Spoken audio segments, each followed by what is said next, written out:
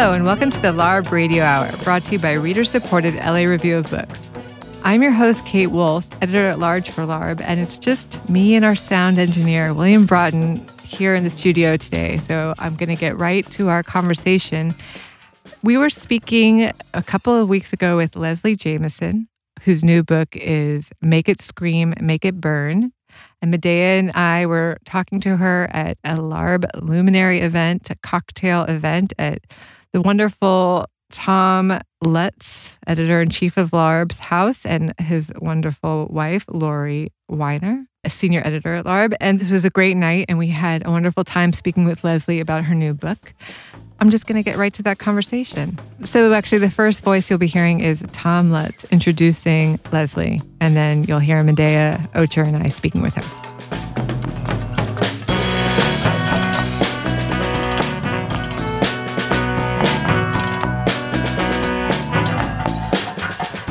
I am very thrilled to be able to give a quick introduction. I'm going to let Kate and Daya do the real introduction to Leslie Jamison. I feel like we started around the same time. LARB was starting right when you were first publishing. You may have been one of our very first author interviews ever. And to do it here is fun because LARB lived for the first 3 years of its life in the basement of this house. This is where LARB was born, just with a midwife, no doctor. So we're kind of thrilled to be back at the old ranch doing it once more. I'm an enormous fan of Leslie's work, have been since those early days, and we're thrilled to have her. I'm going to turn it over to Kate Wolf and Medaya Ocher. This is a live recording for the radio show, for the LARB Radio Hour. Kate and Daya run the radio hour, and so laugh really loud and clap a lot and do those things that live audiences do. We don't have an applause sign, but you know when to do it. Okay, so Kate and Daya. That's great. We have Leslie Jamison here with us today. Leslie Jamison is the author of the New York Times bestsellers The Recovering and The Empathy Exams, as well as the novel The Gin Closet. She's a National Magazine Award finalist, and she has written for publications like Things You've Never Heard Of, the New York Times Book Review, The Atlantic, Harper's Magazine, the Virginia Quarterly Review, and LARB. And we're very proud of that. She lives in Brooklyn and directs the graduate nonfiction program at Columbia University. Her latest book, and what we're going to be talking about tonight, is called Make It Scream, Make It Burn. It's a collection of essays. Thank you so much, Leslie, for joining us. Oh, it's so great to... Wow.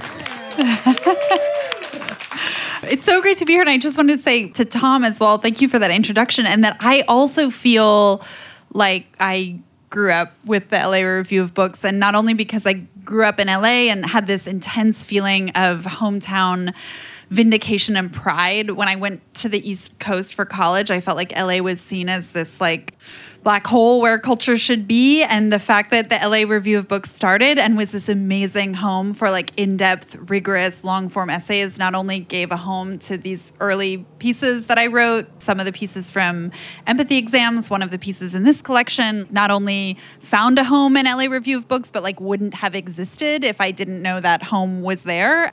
It made me feel so good to be here tonight because I feel so connected with the long history of LARB, and also in this, the part of me that feels so deeply connected to being from LA also just feels this intense pride that LARB like comes from this space. So anyway, I'm really happy to be here. That's so nice. Thank you. So as you were putting together this collection, what's the span of these pieces? About how many years?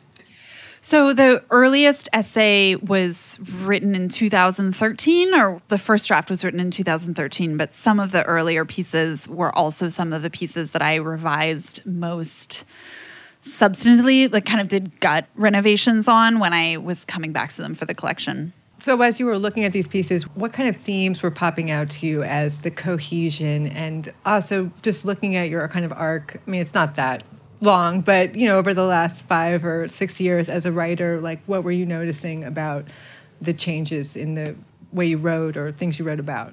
Some of the things that started to emerge to me as these subterranean thematic rivers kind of connecting what often, look disparate as subjects for the essays. Like there's an essay about a celebrity whale. There's an essay about children who have past life memories. There's an essay about people who create these elaborate digital existences on Second Life. There are essays about becoming a stepmom or giving birth. But I think the things that connect them underneath for me are the idea of how we are defined by the things that we can't quite hold or touch or understand. So things that we long for but can't fully grasp, or things that we once had but don't have anymore, or things that we keep trying to get right but keep failing at, like these states of kind of ongoing, imperfect, partial relation, which all sounds maybe hopelessly abstract, but I hope or felt as I was writing it were sort of brought into focus by these particular terrains. And then I think I was really excited by the ways that those thematic connections could bring together pieces that were quite different in their methodology. So some of these pieces are very reported, some are much more critical, some are much more personal, but all of those feel like methods that are being thrown at resonant, insoluble questions. It's interesting that you say that, because the thing that after I read the empathy exams and I read this book, that I think that you really excel at is the weird position that the writer is always in, which is you always seem to yearn to join what you are writing about, but you're also the writer, and so you are necessarily separate from it. And so you seem to have also put yourself in a position where you are always sort of out of reach of the thing that you are looking for.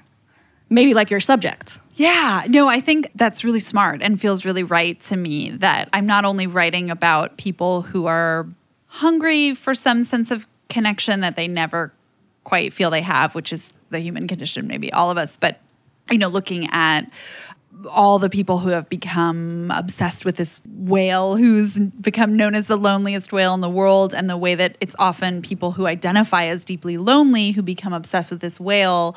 But part of what they are seeking, and to some extent finding in that obsession, is a community of other people who feel that way. And Second Life is another example of a locus that kind of draws people who maybe feel outside of the world or marginalized in some way. And so they find this digital existence where they can create a kind of bespoke landscape where they feel they belong, and they meet others who they feel this shared sense of belonging with.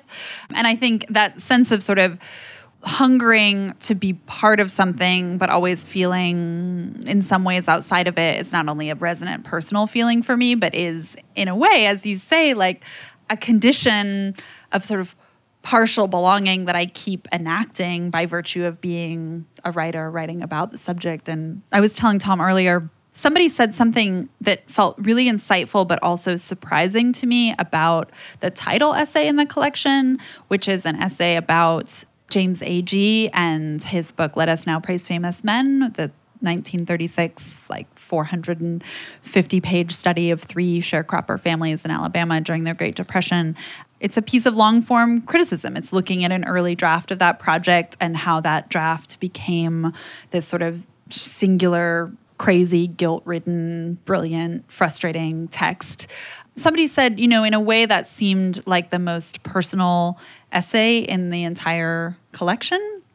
It contains no autobiography, and it contains very little I, but I think they were right that it is deeply personal, and I think part of what's personal about it is its attempt to articulate that state of thwarted, partial connection and deep longing that exists between a writer and subject. And I'm looking at it in Agee, but it's a way of articulating something, of course, that I felt. But I also noticed that essay, you seem to be skeptical of Agee and very critical of him. And I guess it's somewhat ambiguous, but the amount of subjectivity, and I guess without quite knowing how to articulate it, that is something I wanted to ask you about, that, there's so much in the collection about kind of telling stories, and all your pieces, I can only think of it like a Pac-Man who you set out the little things, you do all the work of creating this world, and then you eat it all right in front of us, you kind of give the material and digest it in every piece, and there's a lot of self-reflection. So that approach, where it is really very subjective versus someone a more removed, even if that's fictional, but kind of removing the I from a narrative more, if you ever grapple with that or just feel I just want to write every single thing that's in front of me and not make anything of it, just describe and nothing else. Yes. Do I wrestle with it? Yes. Yeah. And I think that I love that image of the Pac-Man game. I've never been any good at any arcade game. So that idea that I somehow created an arcade game that I could be good at by writing essays is really appealing to me.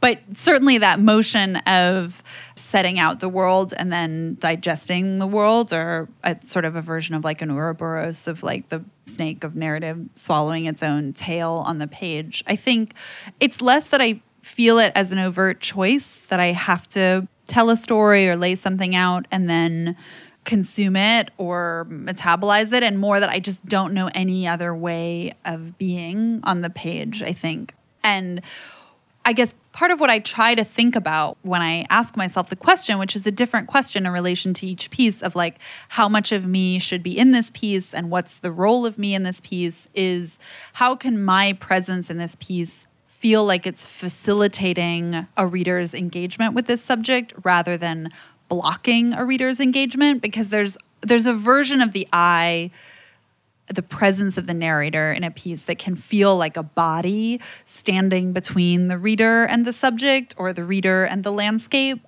And I think sometimes my frustration with A.G. is that it can feel like A.G.'s body, literally, when he's describing spending the night on one of these families' porches, or more figuratively when he's talking about his endless guilt. You can feel his body or his subjectivity or his guilt as this kind of shadow where you just want it to get out of the way so you can see the family, or so you can see their daily life, or so you can see the things that they feel about their home rather than just seeing the things A.G. feels about their home. But I think there's another version of a narrator's presence on the page where you feel that narrator is a kind of guide who's opening up the landscape for you, or asking the questions of a subject that maybe were the questions you would have wanted to ask them, or bringing their own experience into the frame in a way that illuminates something about the subject that kind of surprises you and catches you off guard. And that's the hope, right? Is that the narrative I, when I do come onto the page, is sort of opening up these little doors in the wall and then taking you through them, rather than feeling like this sort of looming figure that you just, want to try to see around the side of her body in some way.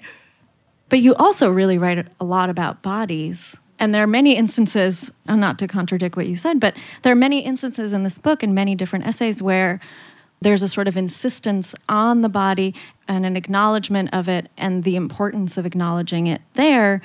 I don't think the writer's body is exempt from that. It seems like you sort of reiterate the importance of an acknowledgement of bodies and their various systems and their various needs and desires very often, actually. I don't see you disappearing that often. Yeah, and I think it's very much that, yes, I mean, the body is everywhere, and I could even, hear when I'm talking about a body that's too large that you want it to get out of the way, I can hear the sorts of anxieties, actually, that I try to analyze and dissect on the page about taking up too much room or being in the way.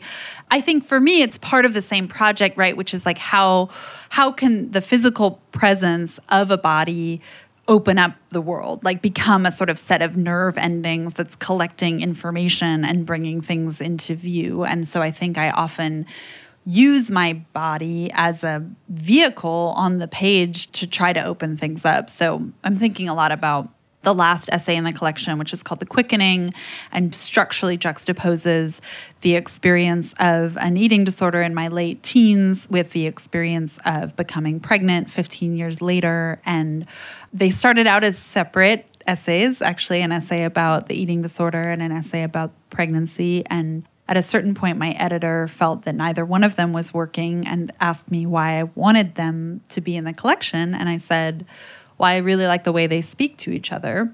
And the second I heard myself say that, I knew that subconsciously I was giving myself a set of formal or structural instructions, where if I wanted the eating disorder and the pregnancy to speak to each other, I needed to make them speak to each other. And that part of how that was going to happen was by braiding them together. Why do they speak to each other for you? I mean, I think there's the kind of surface relationship, which is a relationship of contrast or conversion, where on the one hand, the eating disorder was an experience of denying the body, whittling the body down, trying to make the body small, obeying the tyrannical insistence of certain anxieties about the body taking up too much space, and that I was initially drawn to the experience of pregnancy as an opposite to that, or an alternative to that, where I was sort of finally allowing the body to take up space. I was stepping on a scale for the first time in my life, wanting it to read higher. So there was this contrast and a kind of very appealing conversion narrative. Like, I used to relate to my body in this way, but now I have come to relate to it in that way. But of course, I mean, as is often the case, I think, in essays, or at least in essays that I write, that conversion narrative exists to be betrayed or turned on, where it's like, right, I wanted to believe in pregnancy as a kind of conversion from this prior disordered self, but actually so much of pregnancy was still living in relation to those same cultural scripts. So when I was pregnant, people would say, oh, you barely look pregnant at all, as if that was a kind of compliment, right? And the ways in which I received that as a compliment felt like they were still very much in relation to the 19-year-old who had tried very hard to be small. And so I think part of the material of the essay, and part of, to get to your question, the presence of the body in the essay isn't just to recount the sort of physical details of being pregnant, or what it felt like to have this endless hunger or obey this endless hunger, but also a way of commenting on the fact that we can get really attached to narratives of conversion. Like, I used to be this way, and then I did a 180 and turned out to be this way. And that actually those narratives of conversion are always more complicated and messy and partial than we want to believe they are. And that becomes sort of one of the things, hopefully, that the body can open up.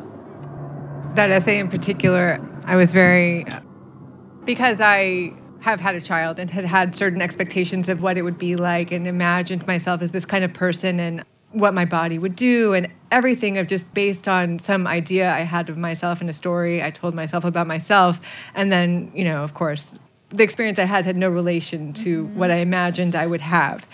And there's something really refreshing about that experience, actually, where reality intervenes and sets in and shows you have no idea what's going to happen, who you are, what one thing means in relation to another. Like, I thought, oh, I like to do yoga. Like, it'll be great. It'll be so easy. And it seems like you have a similar experience, which kind of leads me to the kind of storytelling, the story we tell ourselves is a huge theme of the book, meaning a lot of different things, meaning delusion, meaning confusion, meaning projection, but then also times meaning survival, as a way to survive, meaning as empathy building, that we tell ourselves stories about other people, like the layover story piece, which I thought is a wonderful essay, that you imagine this whole tragic story for this woman, and that starts to help you want to help her.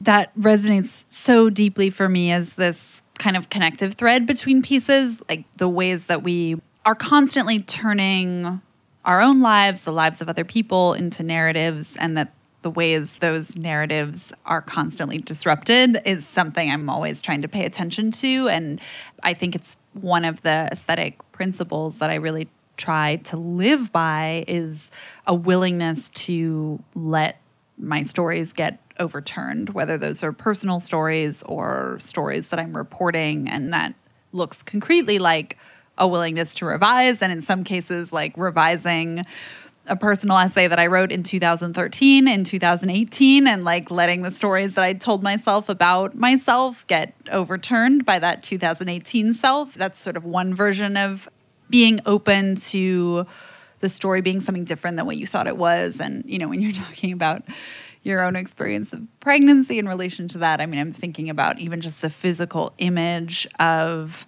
my birth plan, which is like a whole plan for how the thing is going to go, just staying as this little piece of paper folded up in the corner of a duffel bag, right? Like, it didn't have anything to do with what happened.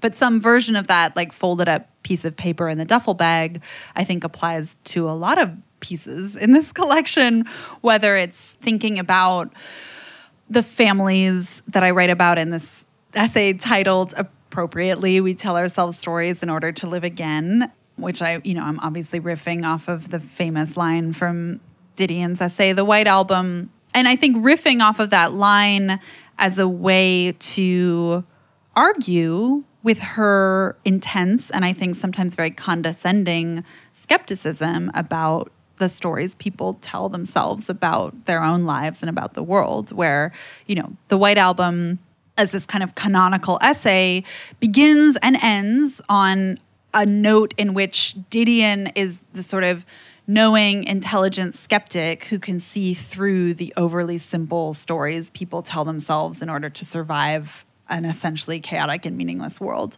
And I think there's real truth in that. Like, do we tell ourselves overly simple stories about the world in order to believe that it makes more sense than it does? Yes, of course. And is it important to interrogate those overly simple stories? Yes, of course. But I sort of found myself growing really weary of that posture of dismissal and skepticism, and wanted to think also about some of the other things you're describing, like survival and like the usefulness of certain stories. And for me, the real meaning or beauty that I found in watching the ways people survived by virtue of the stories they told themselves. So when I'm looking at these families who believe that their children were having memories of prior lives, I feel like there's one story you can tell about them where it's a kind of folie à deux or a delusion that's grown in these families that has become, in some cases, like a sort of cottage industry where they're like writing books and going on TV. But I'm less interested in the sort of takedown where you look at them as either intentional hucksters or naively deluded, and more interested in like, what emotional function are the stories of these prior lives serving for them? And that to me is like an interesting question. There's actually a lot of beauty in that process of sort of crafting experience into a narrative that allows you to survive that experience.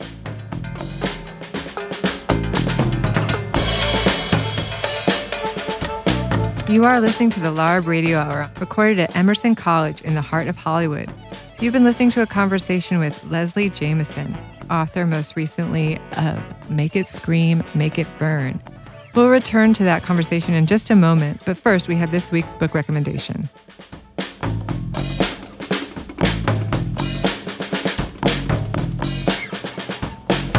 So we have Jenny Odell on the line with us today. Jenny is an artist and writer. She teaches at Stanford. Her new book is called How to Do Nothing, Resisting the Attention Economy. And Jenny's going to recommend a book for us. Jenny, what book are you going to recommend? I'm going to recommend Gathering Moss, A Natural and Cultural History of Mosses by Robin Wall Kimmerer. Tell us about this book. So Robin Wall Kimmerer, she teaches environmental science. She also has a Native American background and brings both of those perspectives to bear on her writing. I think she's much more well-known for Braiding Sweetgrass, which I also highly recommend, but I think is fairly well-known. Gathering Moss is a smaller book that she wrote before that. And it's really, I think, about looking. It's really taught me a different way to look. Also, moss is pretty widespread, so I think, anyone can read this and start noticing new things around them. And it's such a beautiful example of a book that is ostensibly about something very small and specific, but it's really about something quite profound. This is maybe a very stupid question. Does she actually gather moss for scientific inquiry? Is that part of the book, or is this more of like a humanities angle on gathering moss? So it's similar to Braiding Sweetgrass in that each chapter is kind of an almost like self-contained story about her research generally. Sometimes she is gathering moss, but it's really kind of like a crash course in moss, but also like looking at moss and all of the really strange things about moss that you might not know, but also that kind of like function really beautifully as metaphors for her about ecology and just about kind of like looking and awareness. And that's something that's true, I think, of all of her writing. Because I think she has these two sides of her thinking. Maybe it makes it easier, or maybe that's part of the reason she's so good at using kind of one thing to talk about another thing. This book sounds great. Would you tell us the title again and the author? Gathering Moss, A Natural and Cultural History of Mosses by Robin Wall Kimmerer. Thank you so much, Jenny. We've been speaking with Jenny Odell. She's the author of How to Do Nothing, Resisting the Attention Economy. Thanks, Jenny. Thank you. You are listening to the LARB Radio Hour. We now return to our conversation with Leslie Jamison, author of Make It Scream, Make It Burn. Would you ever approach a story any other way? I mean, have you ever reported anything where you go in and you're just like, these people are terrible, and I don't believe what they're doing at all. Can you imagine that at all? Or yeah, I mean, so it's interesting that I remember when I did an interview for the empathy exams with Merve Emre, who I know has done a lot of work for LARB as well. Like, I mean, she once asked me, like, do you ever get kind of tired of being so empathetic? But I feel like part of the subtext of that question was like, what are your other tonalities, or do other tonalities exist, you know? And the answer is yes. And I think part of what I was interested in doing, yes, of course, because I'm like a human being and experience lots of things that are not empathy. But I think part of what I was interested in doing with this collection was like exploring some of those other tonalities and some of those other responses to people's lives or their stories or their presences. And the essay that you mentioned earlier, an essay called Layover Story, which is really kind of written in a very different way than a lot of the other essays in this collection, many of which were like revised over the period of years. Layover Story is about 24 hours in my life, and I wrote it kind of like the next day. And it just was. Like, it was just an anecdote that happened to me, and it was all right there and really strange and really rich, and I just wrote it down. But it's about encountering this stranger when we were both stranded in Houston overnight. And she had a sort of mysterious and compelling backstory that kept revealing itself to me in these various layers via Google and via her own recounting to me of her life. And part of, I won't give away all the things that happen in that essay, but part of what I wanted to explore in that essay was like states of being tired of other people and annoyed with other people and frustrated by other people and frustrated by other people's pain and how it can make them irritating or entitled or demanding. And then to think about how the backstories that people bring to their pain can make us sort of want to regard their pain with either irritation or compassion. And how does that become a kind of almost an ethical totem pole where we think some pain we don't have the right to get annoyed at if it comes from a particular place, but maybe other pain we do have the right to get annoyed at. But I think part of what I wanted to let into the frame in that piece was like annoyance, irritation, frustration, like these other modes of encountering people.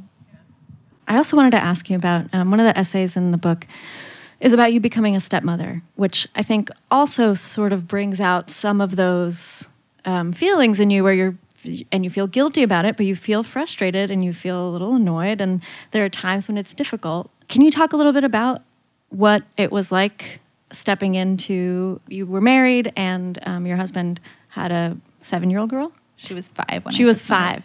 And so you stepped into this role. What was that like? Yeah. So I think that piece was also one where I wanted not just to let in some of the feelings that I think are hard to talk about when we talk about caregiving of all kinds, whether that's step-parenting or biological parenting or caring for our parents or caring for our friends, or, like caregiving is an experience where it can feel uncomfortable to talk about all the layers of resentment and irritation that are baked into love and baked into care. And so I think I did want to provide a kind of a corrective to a certain cultural script about mothering that did feel tyrannical to me, which is like you're supposed to feel a certain set of ways when you do it. You're supposed to feel always kind of compassion and desire and a kind of authentic desire to be present. And, and it's like, even if intellectually we can say, oh, of course nobody feels that way all the time. Of course no mother feels that way all the time. The guilt of not feeling that way all the time is still like very real. And and this maybe gets also back to an earlier question about kind of inhabiting different modes in writing these pieces, because part of that piece is a personal narrative about becoming a stepmother. But a large part of that piece is also engaged in literary criticism and cultural criticism and a sort of historical interrogation of the trope of the stepmother, the kind of evil stepmother in fairy tales, but also the evolving American archetype of the stepmother. And one of the things that surprised me when I was doing that research was that I'd sort of gone into that piece thinking that I thought the toxic archetype was like the evil stepmother, like this vision of the stepmother as bad and unloving and uncaring. But when I started to look at these various iterations of American stepmothers, some of whom were kind of evil and uncaring, but at a certain point, actually, around the time of the Civil War and its aftermath, when American families in very brutal, uncompromising ways were being like torn apart, there was another vision of the stepmother that emerged as this kind of saintly figure who just wanted to care for these orphan children, and for whom almost the orphan children were this kind of gift because they put her in contact with a kind of like essential, immutable nurturer inside of her. And what I ended up feeling was that it was actually the figure of the saintly stepmother who was far more toxic than the figure of the evil stepmother, because she didn't leave any room for all these kinds of feelings that we've been talking about of irritation and frustration, and that the evil stepmother had actually been giving us all a kind of gift all along by saying, like, these things are real. Like, sometimes you might want to, kill your stepdaughter with a poison comb. And what is... We should say that you have not done that. No poison combs. So I think that kind of the function of literature is like making room for the dark, petty stuff is actually this real gift. What are you working on right now? If you can share any details or some other thing that you want to work on. Yeah. I'm going to have 3 brief answers to that question. One, I've been working on a piece very related to what we're just talking about for about a year and a half, almost, about C-sections, and thinking both about my own C-section, but the kind of long cultural history of the C-section as like an abomination and an act of God, because it has carried both meanings. It's been seen as a form of miraculous birth and also a natural kind of compromised birth. And I'm interested in the ways that, like, embedded in those narratives of the C-section are all these ideas about what a mother should be that start to get projected onto mothers, like, from the very moment of birth, actually from before the moment of birth, as like all the assaults on reproductive rights can testify to. But so I'm working on the C-section essay. I just finished writing an essay about Gary Winogrand's color photography. There's this beautiful exhibit of his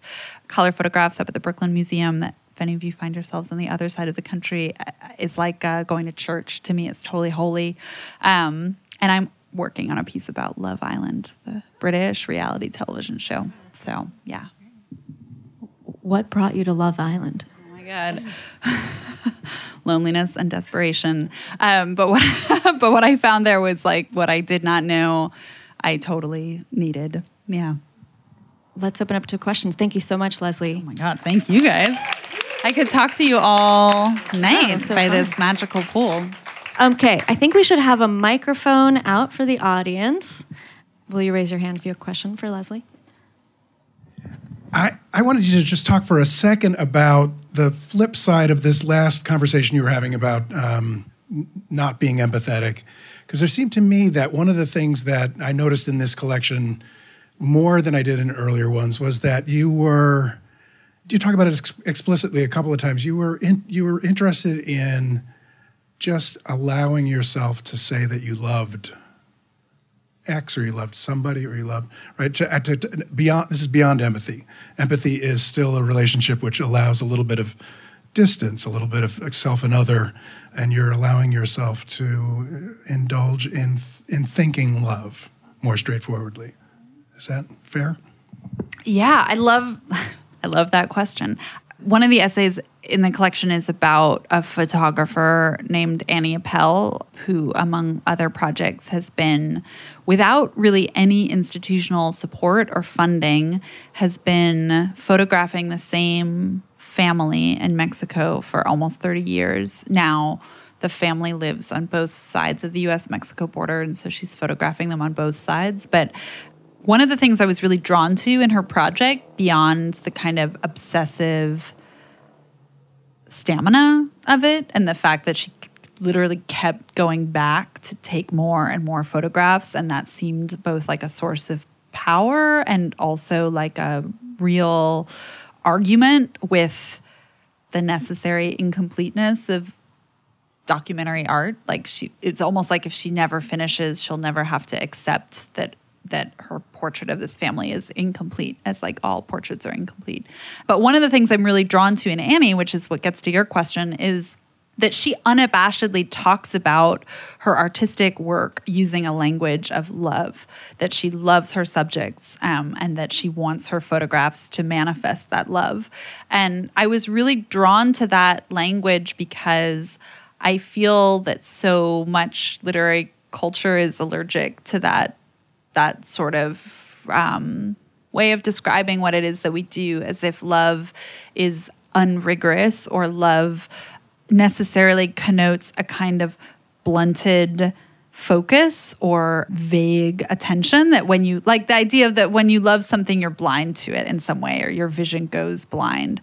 And I'm really interested in the ways that in Annie's work, and I think aspire to this in my own, that love can actually sharpen your attention in certain ways, that can make you see things with a kind of hyper focus because you're so attuned. It can make you see with a kind of appreciation that love engenders, but it can also make you see with a sort of ego extension hypercriticality that love can also engender. So I think I'm interested by the ways that deep affective connection to what you're writing about doesn't have to be seen as this sort of polluting force that needs to be washed away from the work, but that you can kind of ride the engine of that affective investment or attachment towards a sort of attention that is whose nerve endings are sort of hyper focused by it.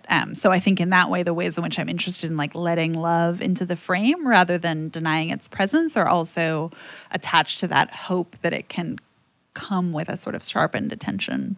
A relationship with a romantic partner would be similar because, right, you presumably love them and are dedicated to them, and yet who knows their flaws and their horrible little annoyances and little things better than you do, right? Totally. Yeah, I think that's why I was using that phrase ego extension at a certain point, because that's one of the ways that I think about how hypercriticality shows up in romantic relationships, right? That you start, the more you love somebody, the more you can also forget that they are not you and start to subject them to the same hypercriticality that you might subject yourself to. And so, yes, that kind of super attunement to their,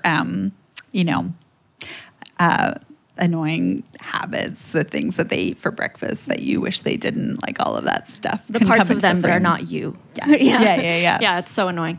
Okay. Another question? Will you just shout your question and we'll repeat it? Yeah. Okay, should I summarize that? That question was about your stepmother essay and the toxic stepmother and the Madonna stepmother, but what about the stepmother of today who kind of can't do anything right? She's stuck between different options that all seem to doom her to failure.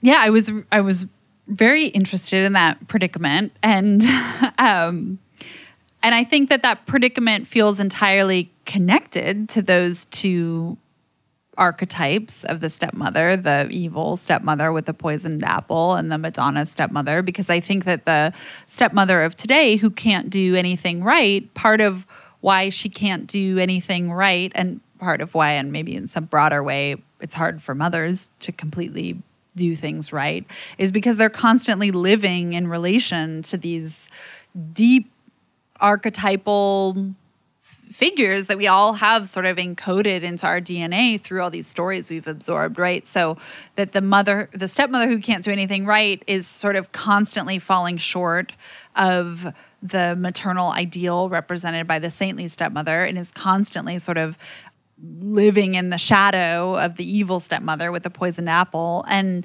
then another thing I really tried to, and so in that sense, the stepmother of today is like totally continuous. Her predicament is totally continuous with those archetypes rather than something separate from them, I think.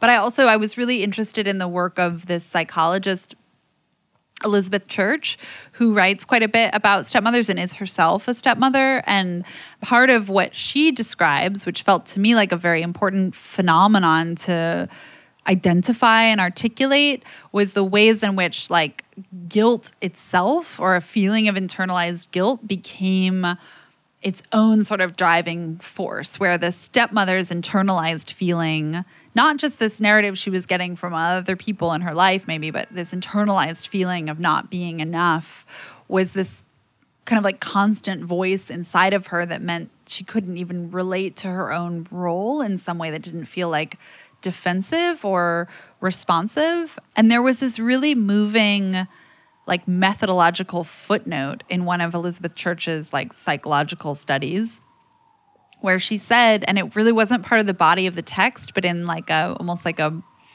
kind of like quasi David Foster Wallacean way, like it felt like it held this really important kernel of truth just like tucked into the margins.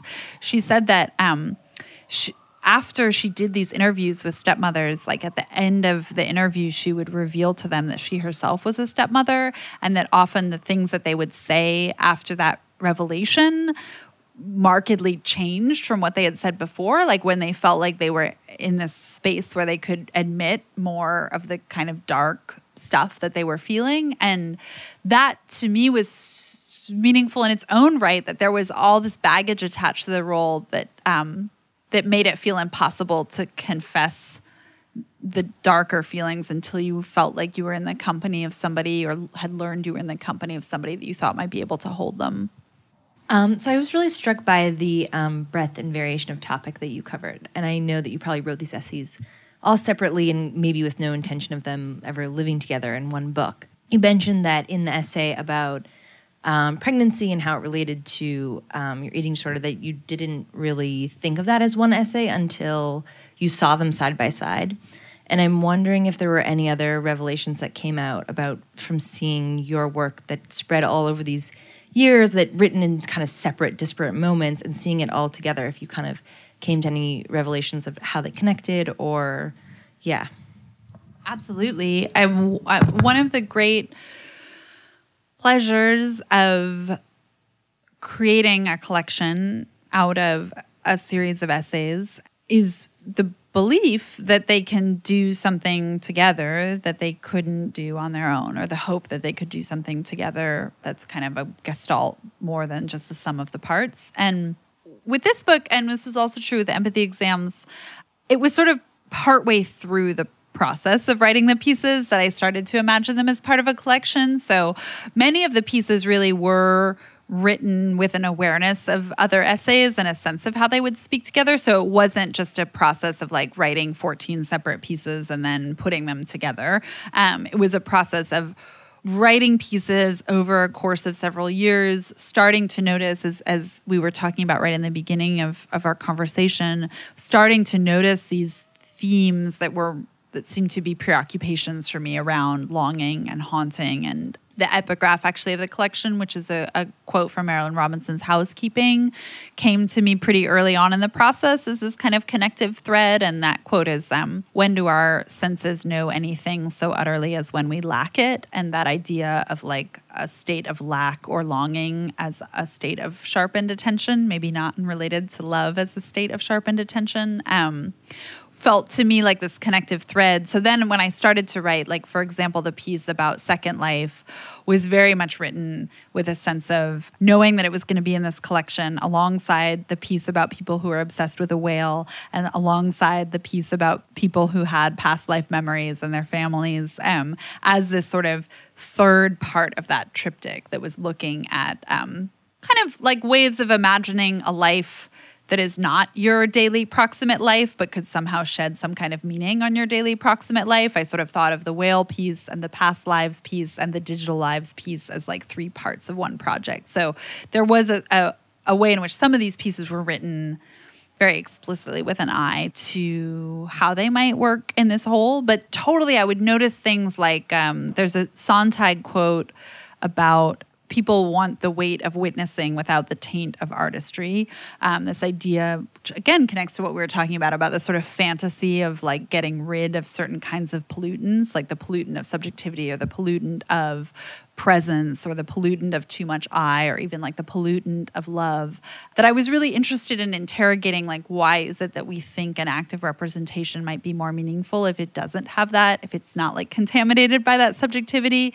That quote kept showing up in different pieces. It showed up in the piece about Civil War photography that was published in LARB, it showed up in my essay about AG, it showed up in my essay about the photographer Annie Appel, who I was mentioning earlier. And so in that sense, I could see the ways that certain conceptual wrestlings were very much like kinds of threads that ran through various pieces. And even, Tom's question about love is another instance where I sort of started to see connections emerging that I hadn't necessarily known were there.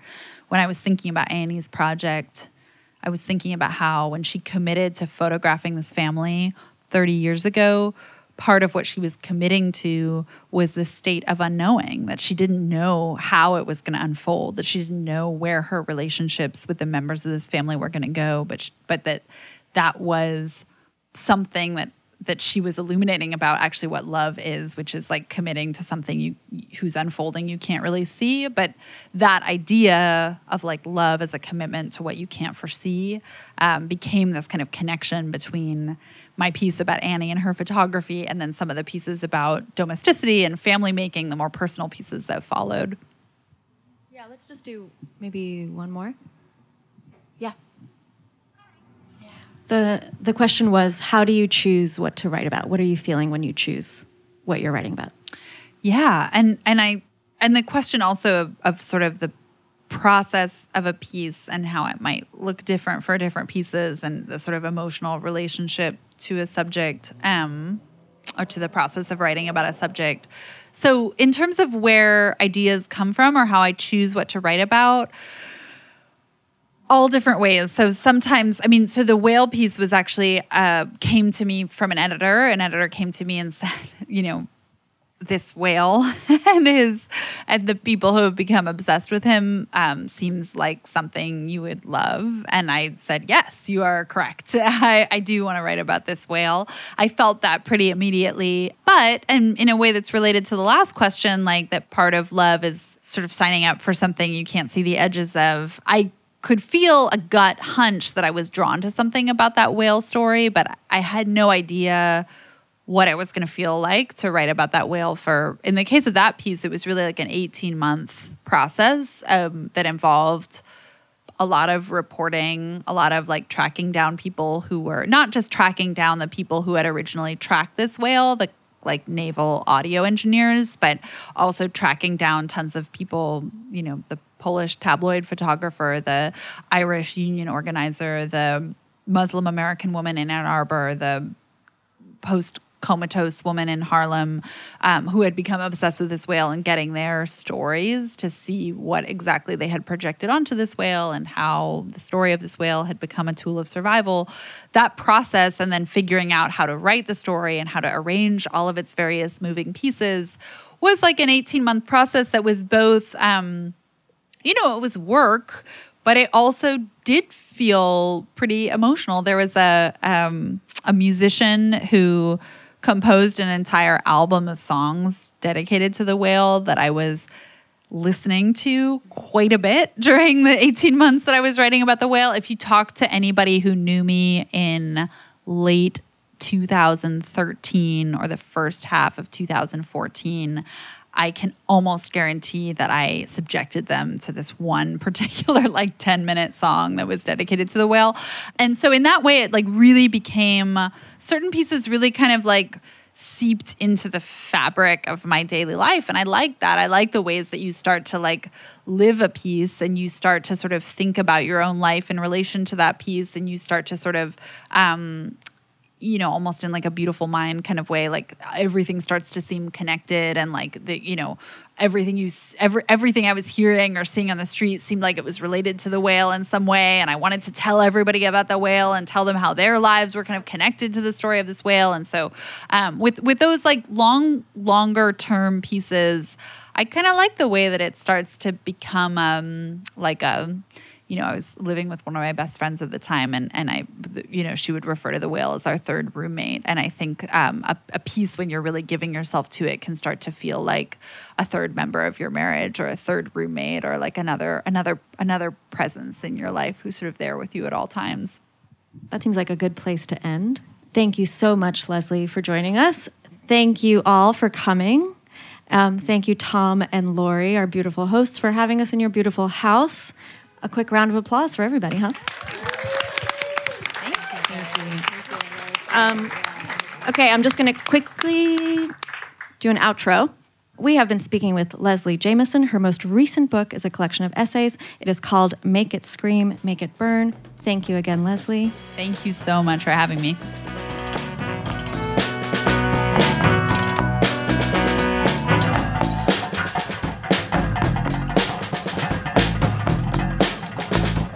You've been listening to the LARB Radio Hour. Subscribe to our podcast in iTunes, SoundCloud, and Stitcher. If you like the show, leave us a comment and tell us what you think. The LARB Radio Hour's executive producers are Eric Newman, Medaya Ocher, and Kate Wolf. Our engineer is William Broughton. Production assistance is provided by William Broughton, Eleanor Duke, Lauren Kinney, and Jake Levins. Special thanks to Alan Minsky, who is no one's moral conscience, for production assistance, and to Emerson College for the use of their studio in Hollywood. Tom Lutz is the publisher and editor-in-chief of the Los Angeles Review of Books. Our theme song is by composer Imogen Teasley.